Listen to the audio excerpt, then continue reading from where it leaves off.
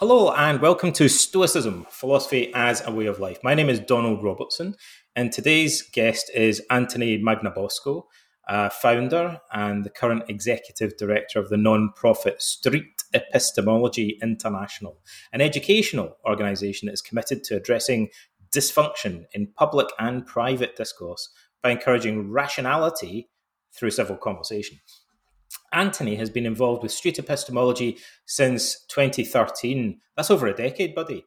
And has given dozens of talks and workshops at conferences and events domestically and internationally. Many of his conversations have been uploaded to YouTube. How many, Anthony? Hundreds. Probably a few hundred around my YouTube channel. Yep. Yeah. And they demonstrate how street epistemology can be applied to a variety of claims, including ones that are spiritual, political, or societal. So go and check out all those. You could spend, I don't know, a long time just watching all of those videos. So, hello, Anthony. Let's begin by saying, where are you right now and what's it like there? Yeah. Hey, Donald. I'm in San Antonio, Texas at the moment, and the weather's been beautiful. It's been nice and cool, a little overcast, much different than the typical sunny, hot, blazing hot 100-degree temperatures that we normally get most of the year, it seems. So it's going good. I'm currently looking at snow out of my window in Are you really? In Montreal. Yeah, it's kind of melting though, but there's still lots of well, let's start off with the simplest. So let's assume that our listeners don't really know much about street epistemology. We may as well begin with a kind of definition. What is street epistemology?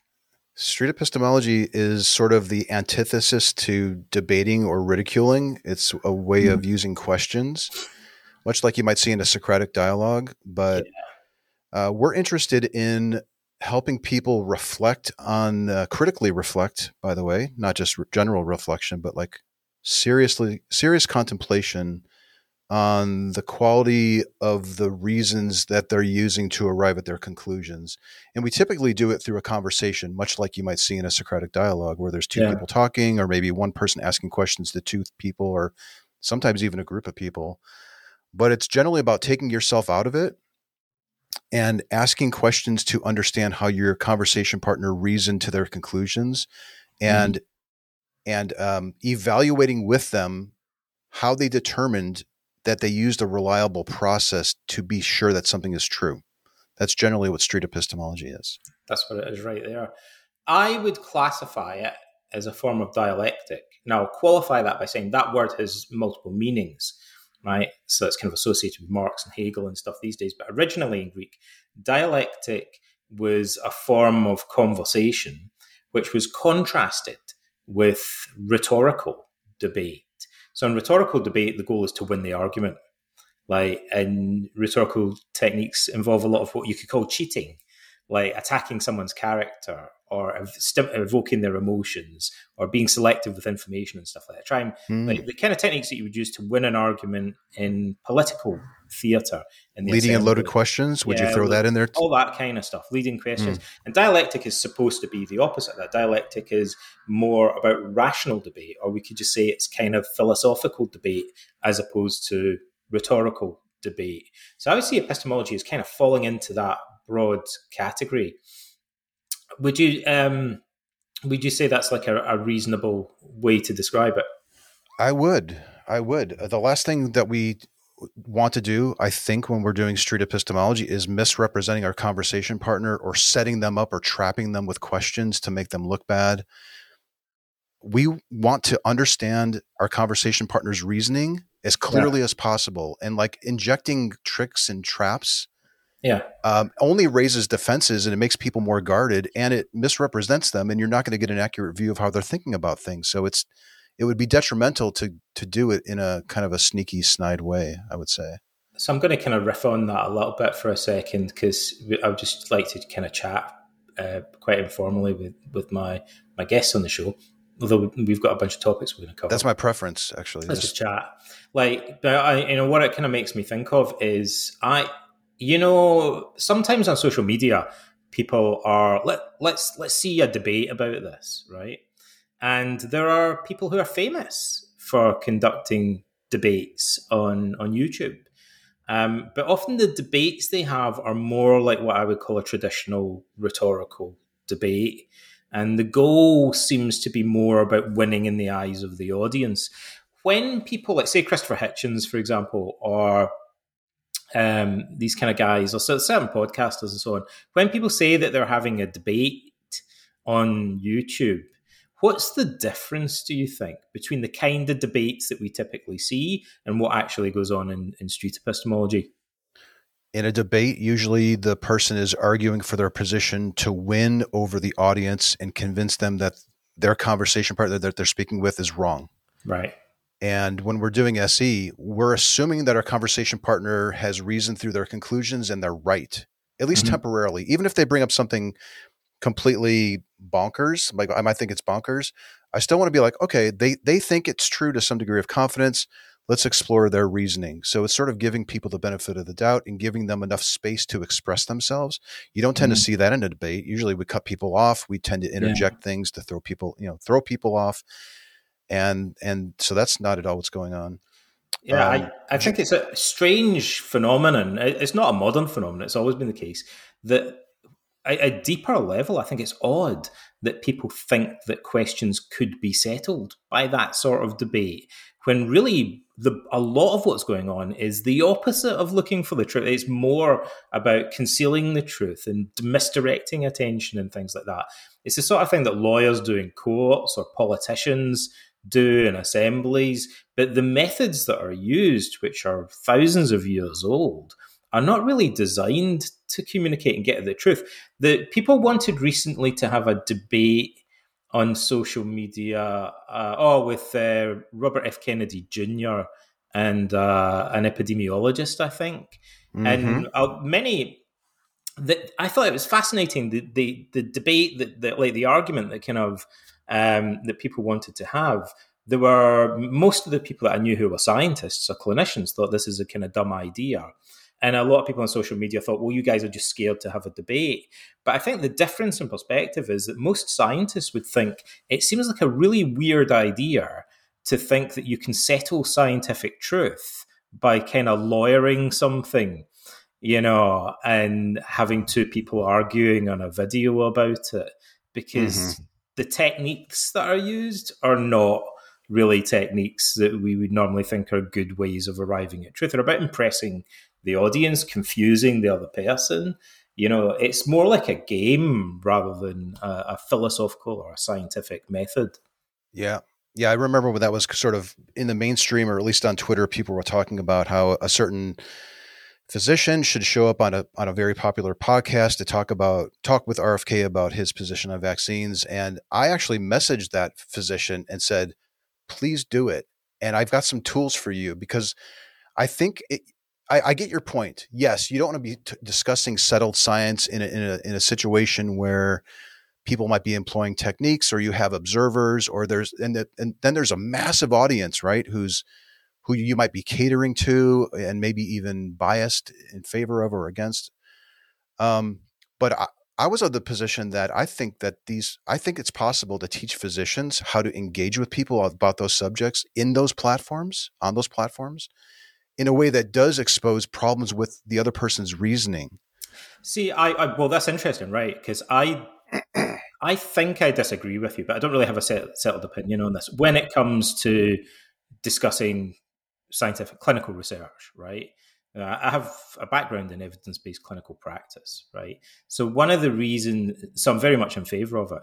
But I think one of the difficulties here, it's basically the Dunning-Kruger problem that's the kind of essence of the difficulty here. So when you talk about medical research, like, people think they understand how it works. But if they don't have clinical training or training in research methods, they tend to make the same errors of reasoning over and over again. Now, I think your position would be someone could go in prepared to highlight what those fallacies and errors are, and maybe educate the other person. If they happen to come up, sure. Yeah, which I would imagine they would come up, right? I would, in my opinion, they're almost 100% guaranteed to come up. Like, but the Joe Rogan show, like, for example, every time he talks pretty much about vaccines and things like that, he commits causal fallacies, confuses correlation and causation over and over again when he talks about research. It feels to me like any clinician in the audience watching it is just kind of tearing their hair out watching this, right? But I think the difficulty is that to educate someone about that, in my opinion, often takes time. And it would be hard to, in the middle of a debate on a video or something like that, to visualize. There's certain things that you go to university and study for years, right, in order to understand methodologically about science. As a trait to get someone to understand that in the middle of a conversation, I think would be quite a tall order. It is a tall order, especially when a person could just throw out claim after claim after claim, and you just don't know exactly where to go. But my advice would be that this wouldn't be a debate; that it would be an exploration or a discussion. And I would advocate for some ground rules so that the framing of the interaction would be such. I want to ask you questions about how you're reasoning to your conclusions. I'm not going to be throwing up facts to defend my position, and I hope that you don't either necessarily. But the trick is that it's very hard for people who aren't used to doing this type of exploration to stay in that mode and in that mindset. Mm-hmm. A lot of people are in the mindset of, I need to get the facts out, I need to show that you're wrong, and I'm going to gloat as I go about doing it. And that's problematic. If you're trying to discuss with someone, though, say a mathematical equation, and they don't understand how to do division and they keep doing it wrong, to kind of educate them about that and explain would require, first of all, it might take time. It might be quite tedious for the audience, and it might require a certain willingness and patience on their part, which I think you're unlikely to see in a debate that's at all adversarial. Well, here's another way of looking at it. Yes, maybe they don't understand how to arrive at their answer, but they have an answer and they use something to get to their conclusion. Now, maybe they didn't understand math in that instance, but somehow they derived a result. I would ask them questions to walk me through their reasoning as to how they derived that result. So it doesn't even matter that maybe in this case, and I love the example too, because it's very concrete, logical, rigid a methodology that you're talking about. But if they're using some other methodology to derive the answer, then I want to explore how they did that, because, well, maybe it's better than math. I don't know. I can't imagine how that could be the case. And I can share my position that I'm skeptical about how they arrived there, but talk me through your reasoning. And in the process of them revealing their reasoning, that's where you start noticing, I suspect that maybe there's a problem there. And let's tease that out a little bit. And you keep asking questions. I honestly think if you tried to do that and Robert F. Kennedy Jr. would be a perfect example of this.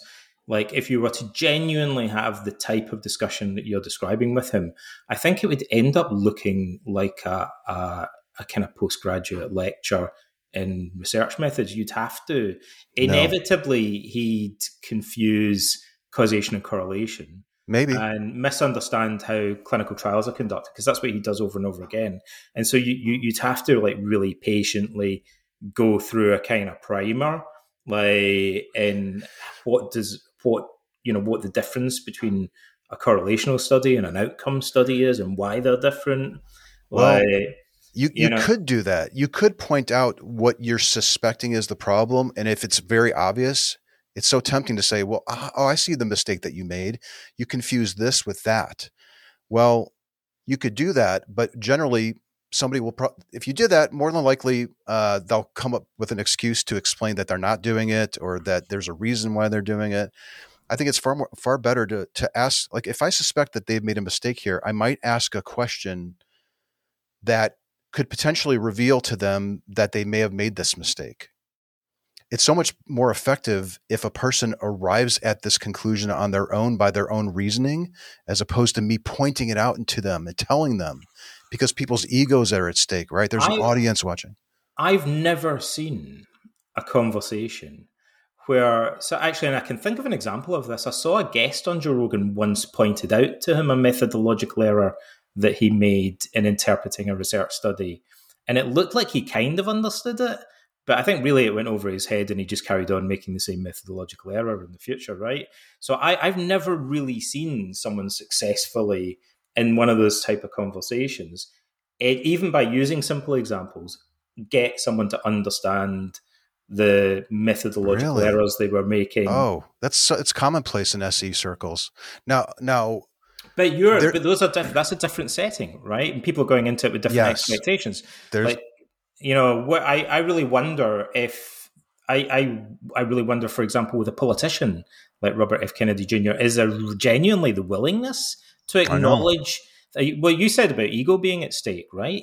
Would he have to admit that he's made a grave error, a schoolboy error, repeatedly throughout his career? I That understand that. ultimately, I don't think Yeah, he would accept it. He would probably the just change the subject, or I know the venue is so important because people's reputations are at stake. If I were to have a one-on-one conversation with Robert F. Kennedy that yeah, wasn't even being recorded per se, where he would be worried about it getting out, it would probably be much more effective and revealing to him than if it was on the Joe Rogan show where I was sitting down and asking him questions in front of Joe and millions of other people.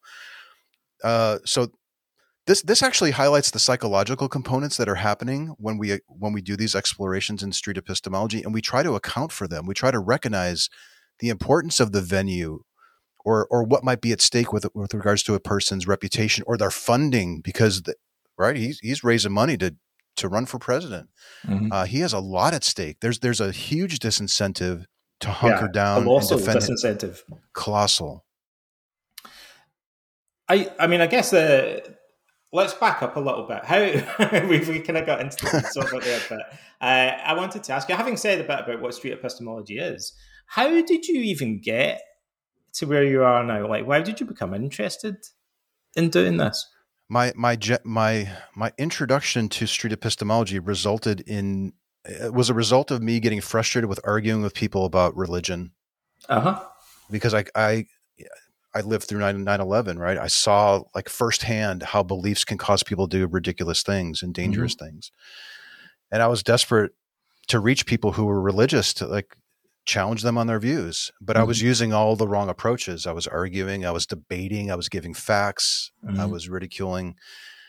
And then I read Boghossian's book, A Manual for Creating Atheists, which introduced the little nugget of idea like, hey, ask questions and get down to the epistemology, and you can probably help people reconsider how they arrived at their conclusions and maybe back off of their dogmatic certainty. And that was incredibly appealing to me because I was losing family and friends because of the way that I was engaging with them. Well, I knew there was a reason I wanted to ask you that question, and it's because you mentioned Peter Boghossian, who's kind of one of the pioneers of this approach. Like his method is inspired by the Socratic dialogues. Is that correct? Well, the method of street epistemology was absolutely inspired by the Socratic dialogues, and I think he says just as much in his first book, A Manual for Creating Atheists, which came out in 2013. I read it.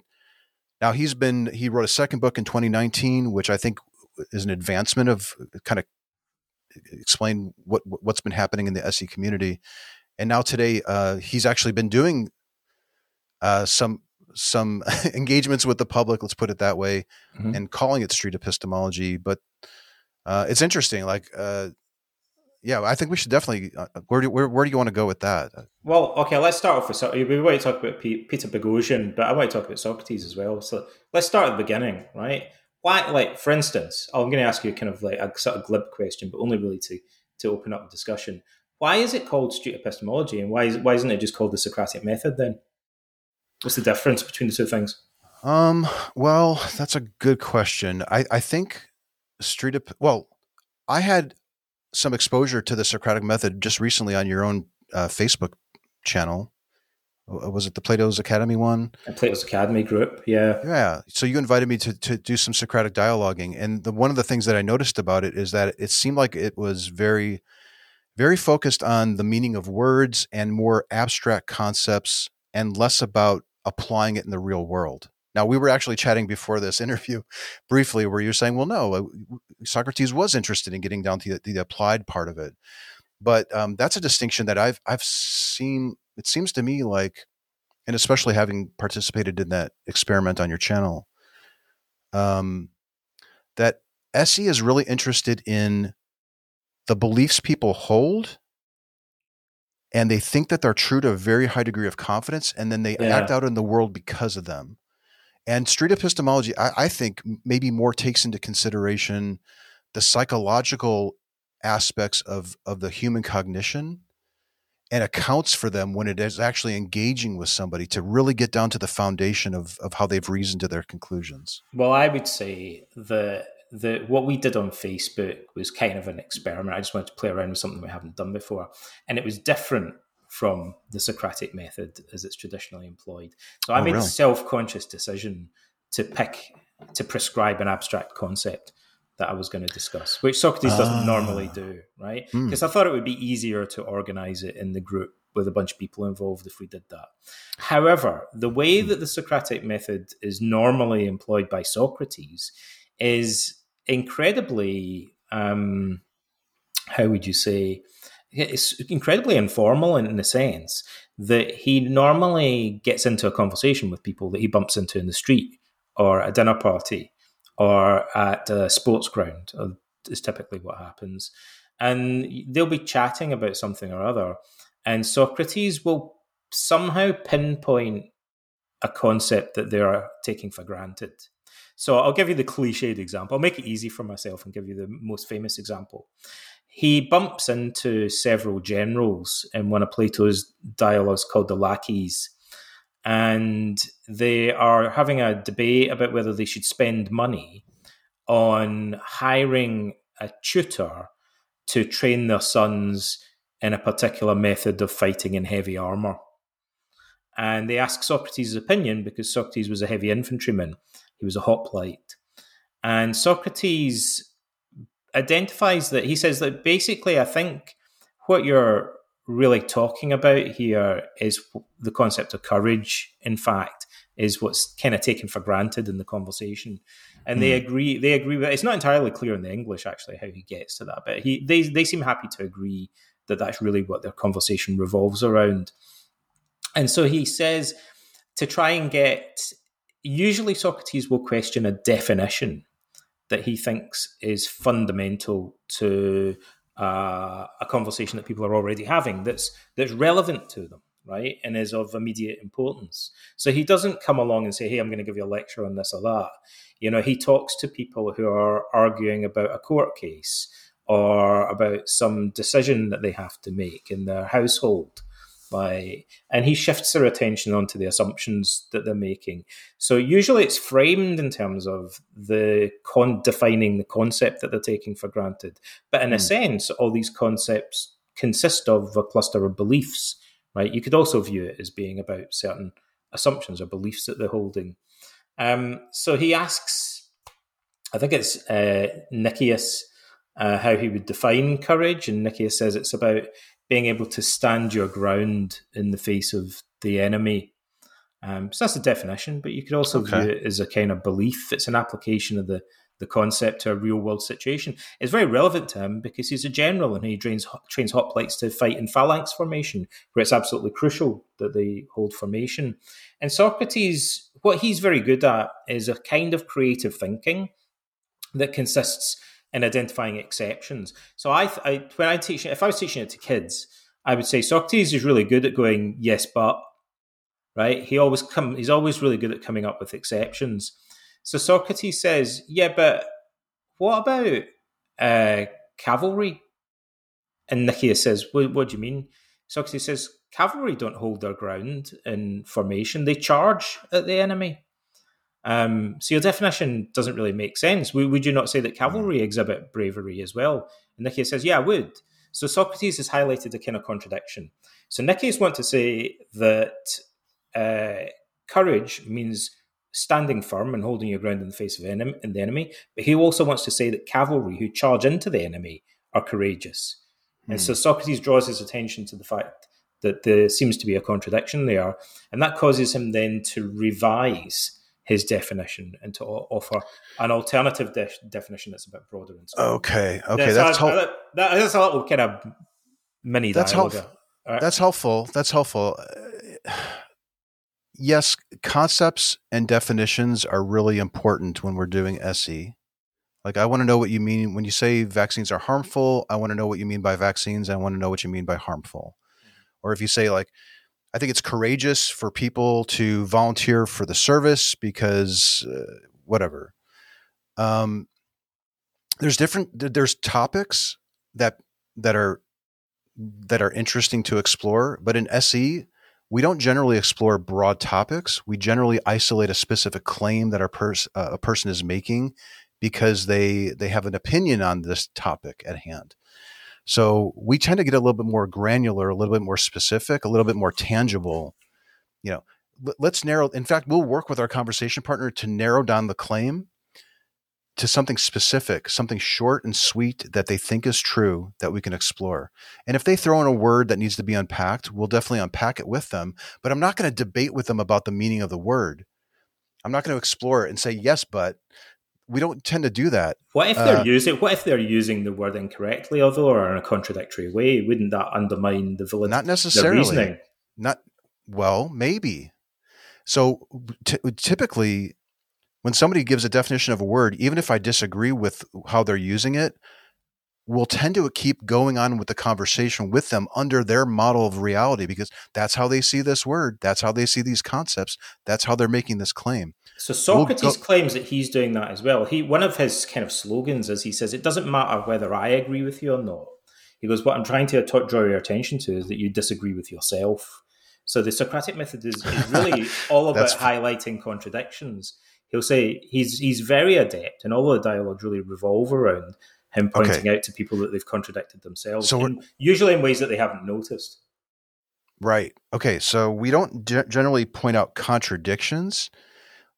What tends to happen is the person, when you're working within their model, within their definition of words, within their reasons, within their epistemology, which is, as we see it, how you determine that you have good reasoning. When we work within their model, that's usually when they realize, I'm this confident that this is true. However, now I've got this competing thing over here. Mm-hmm. That might be what you're calling a contradiction, perhaps. But we sort of talk about, there's two competing points, statements about reality that the person is now entertaining, which, by the way, is kind of cognitive dissonance. Yeah, which is psychological contradiction.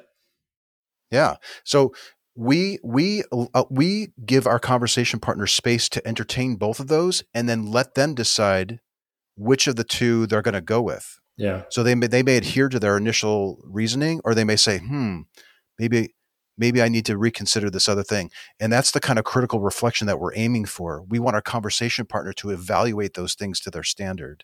I think probably what would help at this point for the listeners is if we just give them a very simple example of the kind of thing. So actually, you mentioned already religion, which is something that I haven't spent as much. It may be a cultural difference. I think my impression is in America, you have more evangelical Christians, and just a little bit. There's more debate about religion, I feel, in America. It's a popular conversation. In Scotland, right? Yeah. So, or Canada even. So if you were talking to someone, or when you have spoken to people about religion in the past, what sort of beliefs or statements would his SE typically focused on? I mean, the big one is, do you think a God is real or not? Right. Another one might be like, how did you determine that your holy book is true? Another one might be, when you say that you take it on faith that this is the case, what exactly do you mean by the word faith? And stand back, because you're going to get 500 different definitions of that word. But we go with the 363rd definition, because they're using it, that this is how they see this word faith. But yeah, there's all sorts of religious, and there's different. I mean, I run into a lot of atheists too, who say that I'm sure that there's no God. We can still explore the claim, regardless of where you happen to be on the position. I think all of those questions would fall in the remit of what you would find in Socratic dialogues, and particularly the last one that you mentioned. If you say, how would you define faith? The ancient Greeks didn't really have the concept of faith like we do today. It's a kind of Christian concept, but they would say, how would you define piety? Like that's one of the most common questions in the Socratic dialogues. And then he would go with the definition that the other person would offer, but he might draw their attention to conflicting statements that they have. Or pretty similar to what we would do. That's pretty similar to what we would do. Like if somebody says, well, I take it on faith that Jesus is real. And we may say, okay, well, how are you defining the word faith? And they may say trust or hope. or I believe it really strongly, or something along those lines. You're going to get all sorts of definitions, and we'll accept it. And we might say this an outsider test for faith. John Loftus. I don't know if you're familiar with him. It's such a great No. technique. But if somebody else were to come by and say that they believed a completely different God was real, and they took it on faith or trust or hope that this was the case, what would you think about their reasoning? And that's usually when they say, well, they would be wrong because my God's real. They're wrong. Mm-hmm. And then we might explore, okay, well, how? I would call that an example of what in CBT we refer to as the double standard strategy, which consists in highlighting to somebody that they're employing a double standard in terms of a concept that they're using. So I think it's valid if I use faith to justify beliefs in this way, but I don't think it would be valid if somebody else did. So we say that's a contradiction, it's a double standard. And Socrates actually does something very similar to that quite frequently in the Platonic dialogues and Xenophon's dialogues as well. It's not a given, though, that they will say, well, I'm right and they're wrong. It's not entirely impossible or uncommon for somebody to say, well, they're using faith to believe Allah is real or Vishnu is real, and I use faith to believe Jesus is real, and we're all right. We're all correct. Mm-hmm. They'll go relativistic in their reasoning, and they think truth is subjective, at which point we tend to put the claim about God being real on the back burner. We explore what they mean. What does the word true mean to you? Which might also be something that might be explored Antony, in this. The Theaetetus of Plato is famously exactly about that question, because the guy that he imagines talking to is a follower of a famous sophist called Protagoras. And the sophists were, at least in Plato's telling, he's portrayed as a relativist who says what appears true to you is true for you. And Socrates actually leads him in a very convoluted conversation that causes him to end up in contradiction by you. So Socrates will say ask him questions like, so again, applying that standard of that assumption, Socrates, for instance, among many other things, will say, so if somebody believes this, if it appears to me that the room is warm, then it's true for me that the room is warm. Is that correct? And his partner says, yeah, that's the kind of thing I mean. And the Socrates says, what if it appears to me that it's going to rain tomorrow? Does that mean that it's true for me that it is going to rain tomorrow? And they struggle more with that. They're like, okay, that's a bit more of a tricky example. I'm not sure if I would agree with that or not. And then he leads them a very convoluted path where I think, if I remember rightly, he asks them, if I believe that truth is absolute and it's not relative, does that mean then that it's true for me that truth is not relative? And then how do we make sense out of that? Because it seems to conflict with your belief in relativism. So it gets pretty thorny, but that it addresses exactly the assumption that you're talking about. And actually, just at I guess like a day-to-day level, dealing with relativism, I guess that's almost like a meta problem, right? So you're getting people to evaluate certain beliefs like, does God exist or not? But then also, I guess their relativism might be more of a methodological issue in their thinking that could come up across a lot of different debates. Exactly. That's what I love so much about SE, because yes, you can use it to isolate a specific claim and get into the reasoning. But what tends to happen is you hit these major cognitive roadblocks, whether it's psychological or it's philosophical or science-based or whatever, logical fallacies, whatever. You hit these things that are problematic, not just for the claim that was originally surfaced, but for a variety of other claims and positions that the person holds and acts out on. And that's what I love, getting down to that lower level of foundation of reasoning so that you can explore these major concepts that have implications for the things higher up. Yeah. It potentially gets more philosophical in a sense. So maybe like Socrates is known for sometimes going back and forth between talking in quite abstract ways, but then also talking about real world examples like, will we pay this guy to train our sons in how to fight in armor, or what is the nature of truth? Is it absolute or relative? Like he finds himself going between these things, and I think that's inevitable when you're. I think you have to. Yeah, I think you have to. There might be abstract or methodological issues that impinge on the whole conversation, like someone's belief in the very nature of faith might be something they take for granted, or the belief in relativism might be something they take for granted. But that also goes back to what we were saying about Joe Rogan and Robert F. Kennedy Jr., that in a sense, methodological assumptions about how science works might be coloring their entire conversation, and they might actually be arguably wrong in the eyes of the entire scientific community, or maybe even could be contradictory in some ways.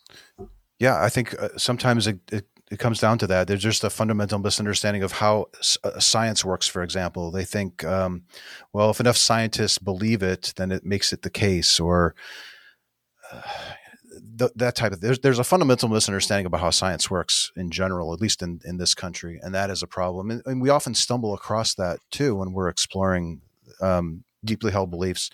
A lot of times we get down to the epistemological level. So we've isolated the claim, we have a confidence level, we've identified a couple of reasons, and now we've isolated a reason that contributes to their confidence. And then we, at the epistemological level, we might want to explore, well, how could we test this? Or how did you test it? How did you test your reasoning to determine that you can put so much confidence in your conclusion? And it's the exploration of testing that tends to reveal faults in how a lot of people, I've had many, many conversations with people who think that a test shows that something's right or correct all the time. They don't even consider that a test should also be capable of showing when something's incorrect. So there's these fundamental misunderstandings, but that gets all teased out. We look for this stuff, and we explore this with our conversation partner with questions. Now, we were actually talking a little bit earlier about one of the things that emerges. So the Socratic dialogue, there are many, many of them, and they range over many, many different subjects, and they take many different forms. And sometimes you see people pushing back against Socrates and kind of refusing to acknowledge valid points he's making. Sometimes you see Socrates backing down on certain things.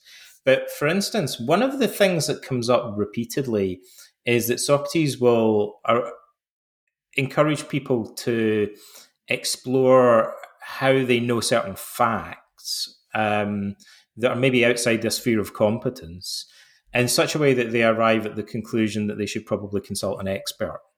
Right. And this is very familiar to me. We'll talk more about this in a moment in cognitive therapy. So in cognitive therapy, we're often doing similar things.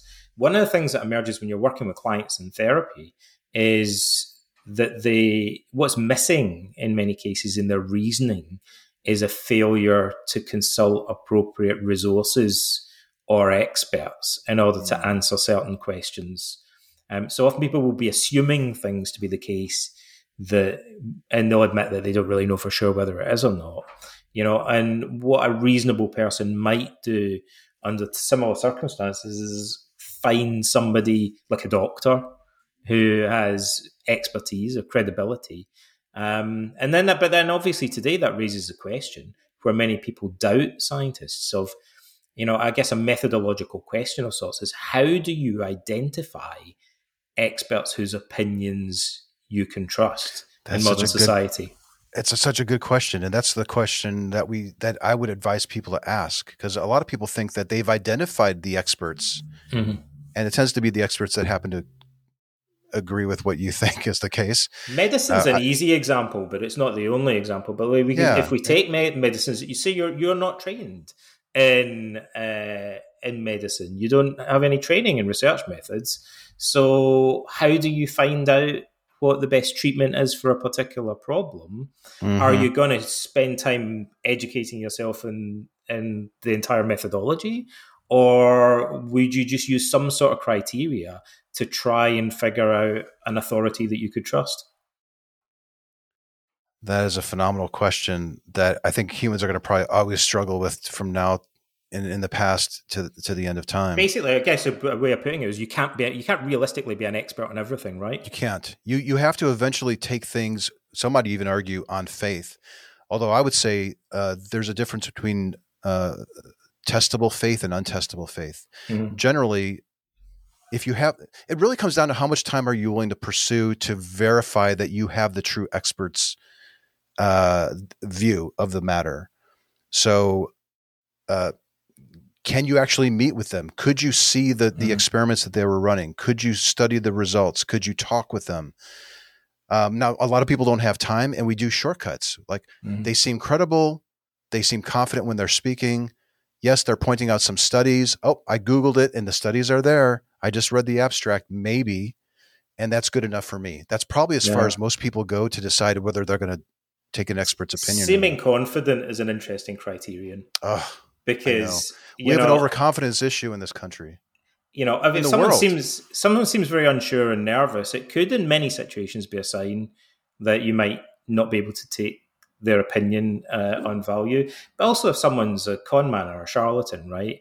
Or, you know, like suffers from, is narcissistic, like they're going to seem incredibly confident. They're going to seem probably more confident than a genuine expert. And I think it probably is one of the ways in which people in practice, in daily life, are very frequently misled.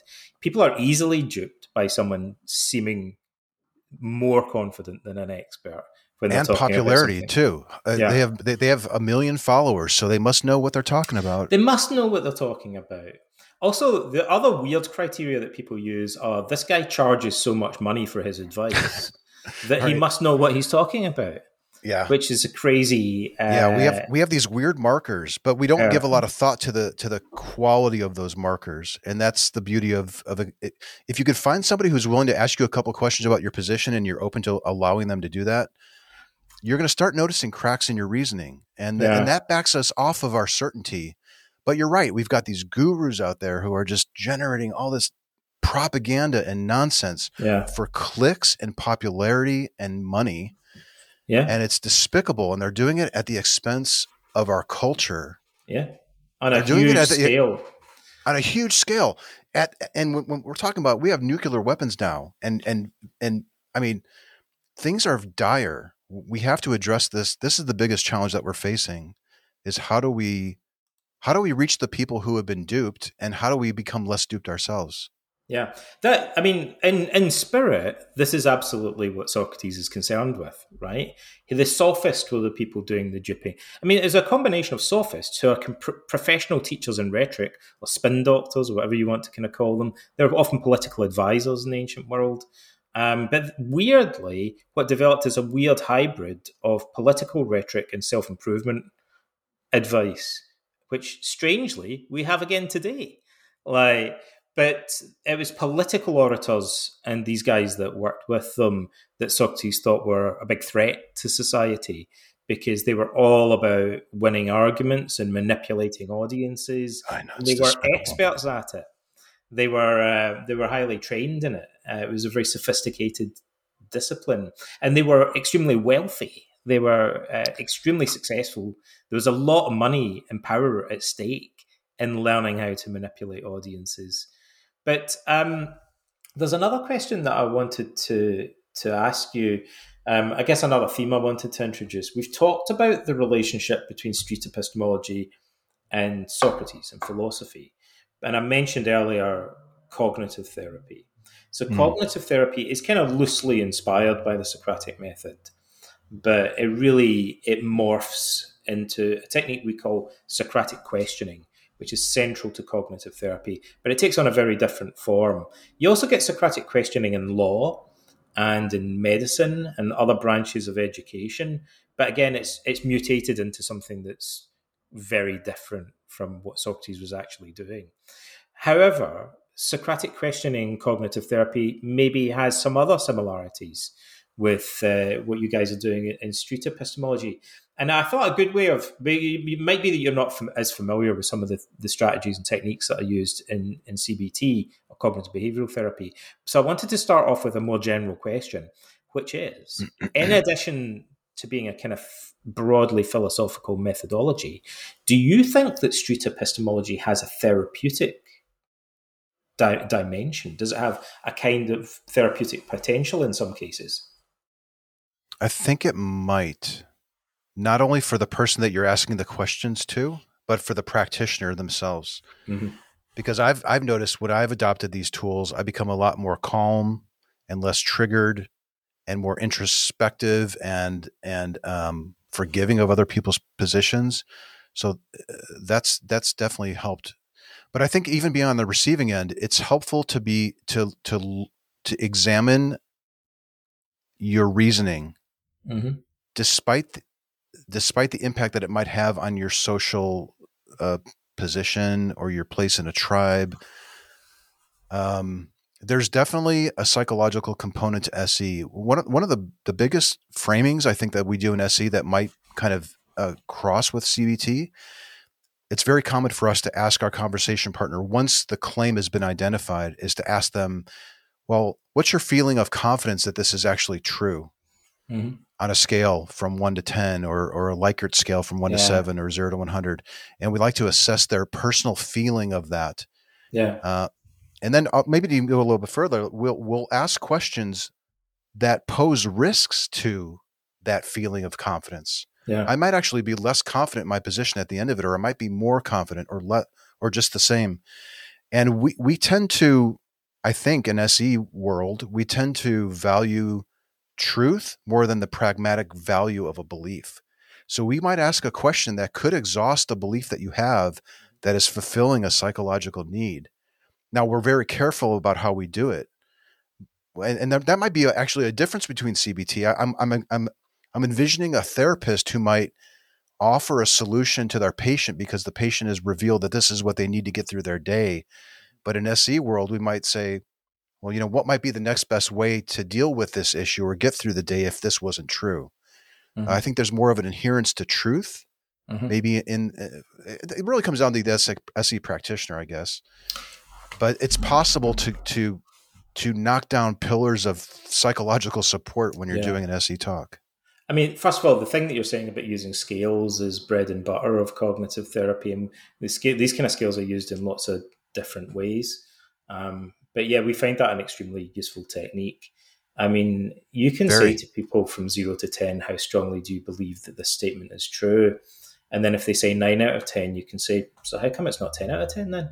Right. Right. Or you can say, how come it's not 0 out of 10? What would it take to move you to a 10? Yeah. What would it take to move you down to a 2?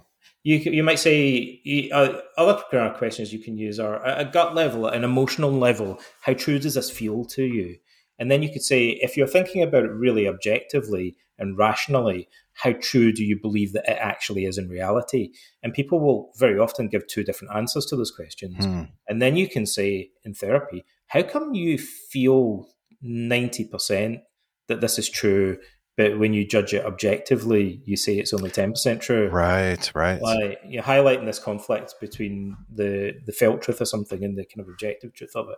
And you might also say sometimes, from 0 to 100%, how strongly do you think other people believe this statement, or people that you admire or look up to, or experts, for example, would endorse this statement? Why do you think that's different from the level of confidence that you have in it, for instance? So you can actually use scales in lots of clever ways. I'd want to back up and just mention something because I think it might be helpful to you. I think there's a lot of potential to do psychological research on street epistemology and similar methods. And there are many things that you could look at. But probably the most general thing would be there's a kind of trait that we call psychological or cognitive flexibility in psychological research. And we know that it's a major contributor to mental health and emotional resilience. And what you're describing, the kind of ability to view things from different perspectives, to question your own thinking, are all really indicative of greater psychological flexibility. So the opposite would be kind of tunnel vision, fusion, rigidity, where people become really locked into a particular set of assumptions. So rigid thinking, like monolithic thinking, tends to be associated with certain mental health problems. That's interesting. So the words that you're bringing up remind me of what we would call open-mindedness or curiosity or dogmatic certainty on the other extreme. Yeah. We look for those things. Absolutely. Yeah. That's why I think that that's that psychological component that we try to look for and account for and surface with them I'm going to try and bring up something now that came to my mind from everything we've discussed so far. And maybe this is a bit of a deep dive question. So I don't know, we might not be able to do it justice, but maybe we can just touch on it anyway. One of the things that we actually do in cognitive therapy is we do tend to work Socratically, as we call it, with clients. So the approach that's called, Socrates calls midwifery. So it's not the job normally of the therapist to tell the client what to do or what to believe. Usually it's preferred that we encourage the client to figure out things for themselves by tactical questioning, right? However, there's a kind of delicate balancing act that we have to do that comes back to this issue of expertise. So an evidence-based clinician has spent years training in and keeps up to date, and theoretically, on all of the psychological research that's available. The client does not know what that research says when they come into therapy. So the client, even though we're working Socratically, we have to deal with the fact that the client lacks information and maybe doesn't have the training required to even interpret some of the studies that the therapist is familiar with. So the therapist knows a lot of things about how depression works that the client is unaware of, like just facts that they don't know. And so what we usually do is, first of all, we're going to have to simplify that. We're going to have to make it relevant to the client and understandable to them. But usually we try and educate them in these things in a kind of client-centered or student-centered Socratic way through the use of what we call socialization experiments in therapy, which are basically little techniques that we use to try and show the client that something is the case rather than just telling them that it's the case. So, for instance, there's a ton of research that shows that social anxiety tends to be associated with heightened self-focused attention, right? And many clients are usually oblivious to that. They don't really understand the implications of it. The therapist knows this because all the research studies tell us that very clearly. Now, rather than sitting the client down and giving them a lecture on what the research says, the therapist might say to the client, tell me where you went on holiday last time, and just get the client, tell me all about it. Let's just have a normal conversation about it. And then the therapist might say, could you do that again? But this time I want you to, through the whole process, think about what your face looks like and pay attention to your breathing as you're talking. And then the therapist might say, how does that affect how you feel? And the client might say, well, it's kind of distracting and it's making me really self-conscious. And I'm finding that I'm pausing more and kind of tripping over my words. So my conversation doesn't seem as natural because my attention's divided, right? Nice. And so the therapist might, through getting the client to do these little behavioral experiments, it help them figure out for themselves that self-focused attention might be contributing to their social awkwardness and social anxiety in ways that they hadn't realized before, right? But it's a big challenge for therapists to figure out how on earth do we take this technical knowledge and make it understandable to the clients. There are forms of therapy that don't try to do that, like what we call client-centered counseling, where we just encourage the client to figure out their own answers. But most therapists think clients lack knowledge that we have access to that would help them to solve these problems. There's a little bit of a parallel there with what we do in SE, and I would say it's probably less about identifying psychological aspects that a therapist might be privy to. In when we're doing SE, we're usually a little bit more cognizant of what logical fallacies are, for example. And rather than giving them a lecture on what the argument from ignorance is or the argument ad populum, we might notice that they're tripping over that they've made this cognitive mistake. And generally what we might try to do is, rather than just directly point it out to them, which could be hard to do and it could result in defensiveness, is we might propose a thought experiment or a hypothetical situation for them to entertain. And that usually is enough for the light bulb to go off. Like, that's where they notice, there's a problem here in this hypothetical. And then we overlay that discovery with the claim that they've made or the reasoning that they've surfaced. And then again, we leave them alone to sort of piece that out for themselves. Now, I'm conscious there was another topic that we mentioned earlier, And I wonder if this would be a good opportunity to bring it in. So we've talked about the relationship with the Socratic dialogues. We've talked a little bit about similarities and differences with cognitive therapy. But what about variations of the street epistemology approach? We mentioned Peter Boghossian's approach earlier. And I think you told me about things like the hidden claim, the spectrum SE. So do you Yep. want to say a little bit about what different versions of SE are out there?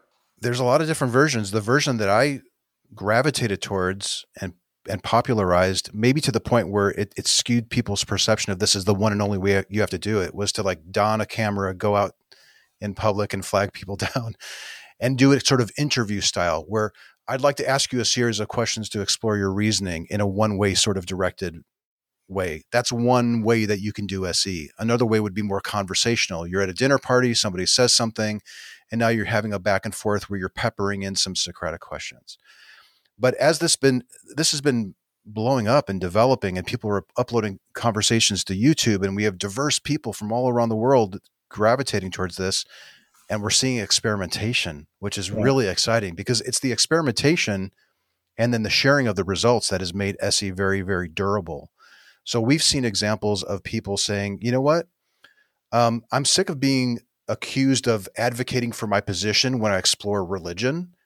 And I'm going to just ask my conversation partner to think of a claim that they think is true, but don't tell me. I want you to hide it from me. And I'm going to still explore. I'm going to ask you questions. And then at the end of the conversation, if you feel like you want to reveal it, that's great. So that's one variation. Another variation that just kind of started recently, maybe over the last 2 years, it's been developing is when we identify a claim, we tend to ask a person how confident they are that it's true, from 0 to 100, or from I disagree to strongly agree, or strongly disagree to strongly agree, of an arc type of thing. So we've seen instances where people will go out in public and actually lay down little mats with words on it and ask a person, or in some cases 2 or 3 people, to stand on these positions and then ask similar types of questions to identify claims. You're assessing confidence in the moment, and then getting down to reasons and methods. Now, spectrum. That's what's been dubbed spectrum street epistemology, and I think it has a lot of potential. But what we're seeing, at least at the moment, is that lots of claims are being surfaced with very little diving down to the foundational stuff, with which we're tending to aim for with street epistemology. And we want to generate that kind of critical reflection that results in a person reevaluating their position. And in many of the examples that we tend to see today, we don't quite see it yet with Spectrum SE, but I think it's heading in that direction. And there's no reason why it can't get down to that level. But it's very challenging, especially if you're changing the subject or the topic or the claim all the time, or you're interjecting people that they might actually know where the facilitator stands on the issue. So you might have Confederates in the mix, as opposed to just 2 equal participants that, yes, they might disagree on the position, but they're not privy to where the facilitator stands. So there's I don't want to take a hard stance on these experimental approaches, because they're what we need to make SE better and more accessible and understandable. Like it's a great thing. I guess we run the risk of confusing the brand of SE as this dialectical tool for exploring the quality of reasoning if we see examples that don't quite get to those lower levels. I think it reminds me a little bit of, in the therapy field, we have what we call therapist neutrality, because a well-established problem is that the therapist, even if they're attempting to be client-centered, as we put it, or Socratic in their approach, can influence the client by asking unintentionally leading questions, but also in many, many subtle ways, just from what the client knows about you. I used to train therapists, and I'd say, if you have a bookshelf in your room, I've seen many therapists with their book collection, because they like the client to think that they've read all these books about therapy, but the client will be sitting there looking at the titles of the books, right? And that's going to shape their perception of what they think you want them to say. And so, I mean, really, I'm one of those therapists who would be extremely cautious about making my environment as neutral as possible. It's hard today with social media because now if you make videos and give conversations, clients Oh, can see all sure. your stuff They'll online. look you up. Yeah. Yeah, and now you've kind of polluted the conversation a bit because they know about your politics or they know about your beliefs and things, and that can shape the type of answers that they'll tend to give. But in an ideal world, I mean, back in the day before social media, the therapist would sit in the room and the client didn't know if the therapist was gay or straight. Like they didn't know if the therapist was left or right wing politically. Hmm. Yeah, they Religious or non-religious. religious or non-religious, and the therapist would keep it that way. So the focus is much more on the client's thinking, and the therapist's attitudes and beliefs don't come into it as much. It's hard to do that, though, sometimes. A famous example is some behavioral psychologists studied Carl Rogers, who was one of the pioneers of the client-centered approach. And Rogers insisted that he was being very completely neutral with clients. And they found that when clients mentioned sex, Rogers used to look uninterested and look away, right? And that act extinguished their behavior. According to the theory of operant conditioning, him doing that is going to make them less likely to talk about those things, And so they found evidence from watching videos of Rogers that he was shaping the speech of the clients just through his eye movements and body language in response to the things that they were saying. That reminds me of an example I heard. I don't know if it's true or not, but there was a supposedly some college level class where they all agreed to nod vigorously whenever the professor went to this side of the room, but kind of shake their head whenever he went to this side of the room. And then by the end of the semester, he was like cordoned off in this one little corner of positive reinforcement. Mm-hmm. But the biases and the goals and the messaging that the facilitator wants to convey when they're doing street epistemology is a hotly contested subject. We all have biases. We all have our positions. We all think, we're right and they're wrong and they should come over to our side. And it's so hard to turn that off when you're doing any type of variation of street epistemology, to not message your own views and to not try to skew the results or make another side look bad. It's one of the biggest challenges facilitators face. But facilitators, you touched on earlier, if the facilitator is known for being strongly atheistic or agnostic, or the facilitator is known for being kind of anti-woke or like right-wing or left-wing or pro-woke or left-wing politically, like from the point of view of cognitive therapy, that's really going to have a big impact on the behavior of the clients or participants, as you call them. What's interesting, though, is generally I've noticed that the participants don't unless they're aware of the facilitator's reputation or they look them up online, like you were saying, they generally don't know where the facilitator stands unless there's loaded or deleted language or they slip and they say something. Generally, what happens, it's the viewers of the interaction who know where the facilitator stands. Mm-hmm. They're able to pick up on the subtleties, maybe more so than the participants in the moment. But still, the important thing is, I think, across the board, whether you're concerned about your audience or the participants, that you really should try to be neutral, because ultimately, I think this is about trying to get to the truth of the matter.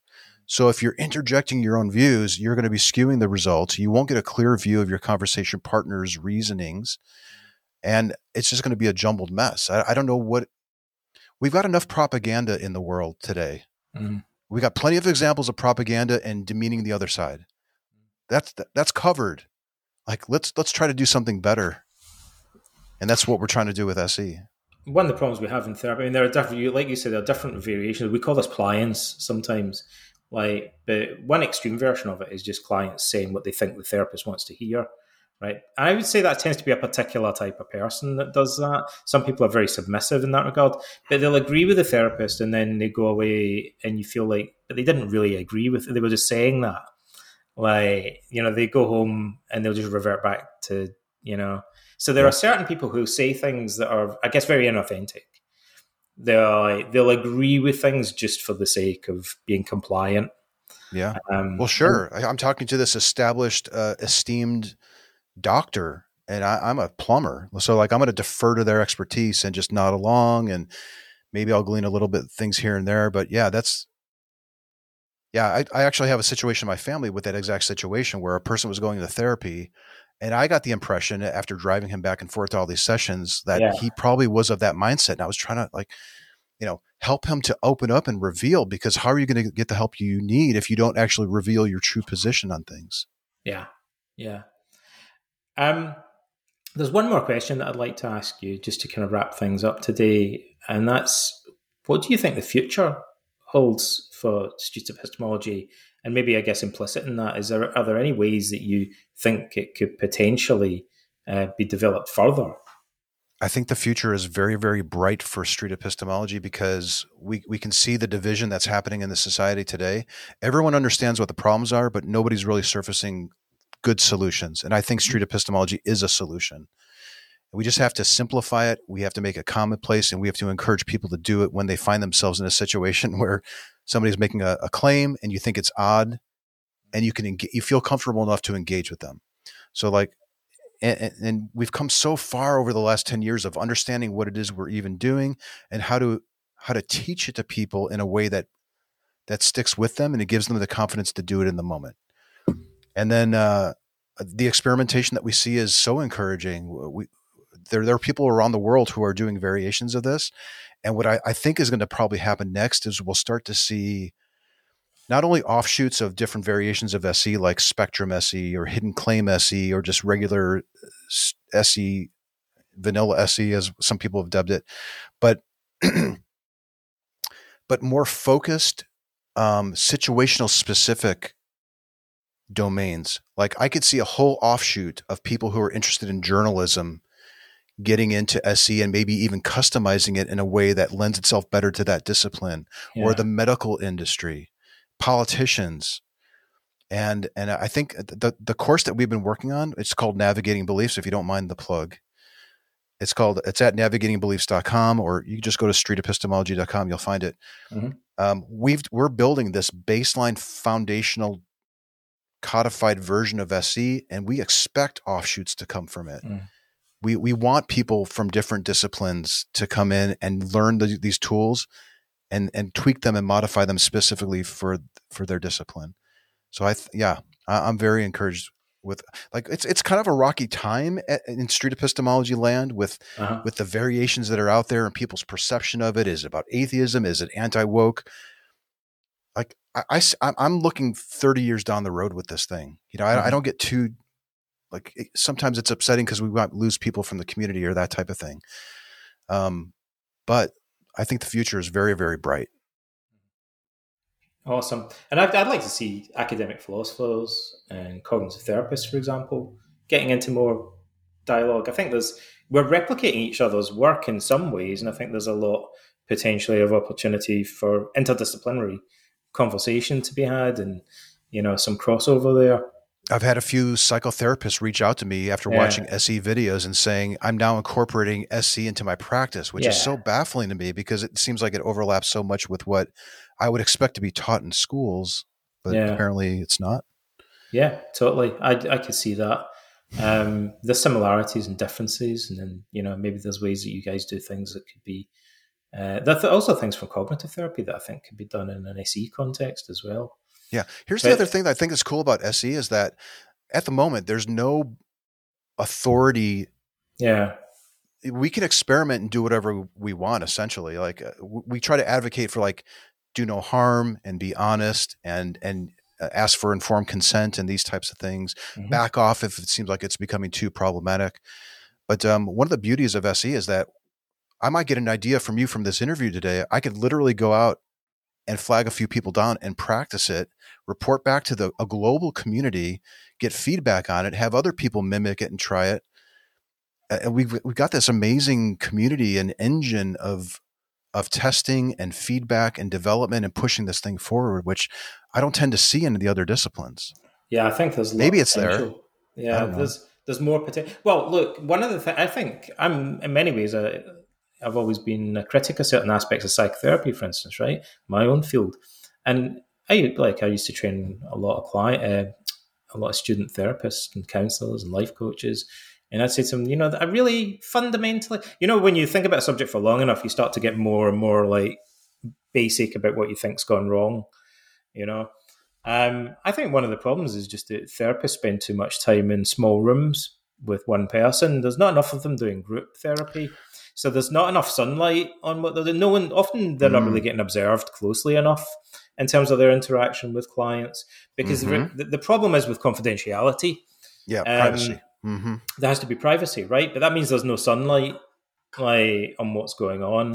I mean, you do have clinical supervision where maybe a supervisor would listen to recordings of some of your sessions, but a lot of therapists don't even do that, right? But I think for sure, like if therapists were doing more group work, and if some of it was able to be done more in public, there are certain psychotherapists that have done that in the past, they'd get more feedback.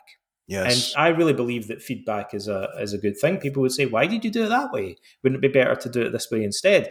But no one sees what goes on in the consulting room usually, apart from maybe one supervisor gets to see bits of it. So, that's not a healthy, to me, that's a fundamentally unhealthy arrangement. Totally agree. There's a culture, there's an SE culture that I think is geared towards failing forward and sharing your poor examples and discussing it. And there's a review show coming up, in a couple of days, and and we do them every once in a while. We'll take a video or usually it's a video, and we get 3 or 4 people who will critique the facilitator, and they don't hold back. We can take our ego out of it. Like if you can, that's a big part of SE, but it also helps to when it comes to reevaluating what it is you're doing, and then that is then watched by other people who they comment under the video and give feedback. That has been crucial to the progress of SE, and that's never going to stop. That cycle of feedback and improvement is going to keep moving forward. Yeah, I think that's one of its strengths. Well, yeah. I think that's been another great discussion, and I'd like to thank Anthony for joining us. We hope that you, the audience, enjoyed the conversation as much as we did. Please share the link with your friends so that they can listen to it as well, and subscribe to the Stoicism Philosophy as a Way of Life newsletter on Substack for more podcasts and articles on philosophy and stuff. So thanks everybody for listening, and it's goodbye from me, Donald Robertson, and from my guest, Anthony Magnabosco. Thank you so much. Thank you. Bye, everyone. Bye, Donald.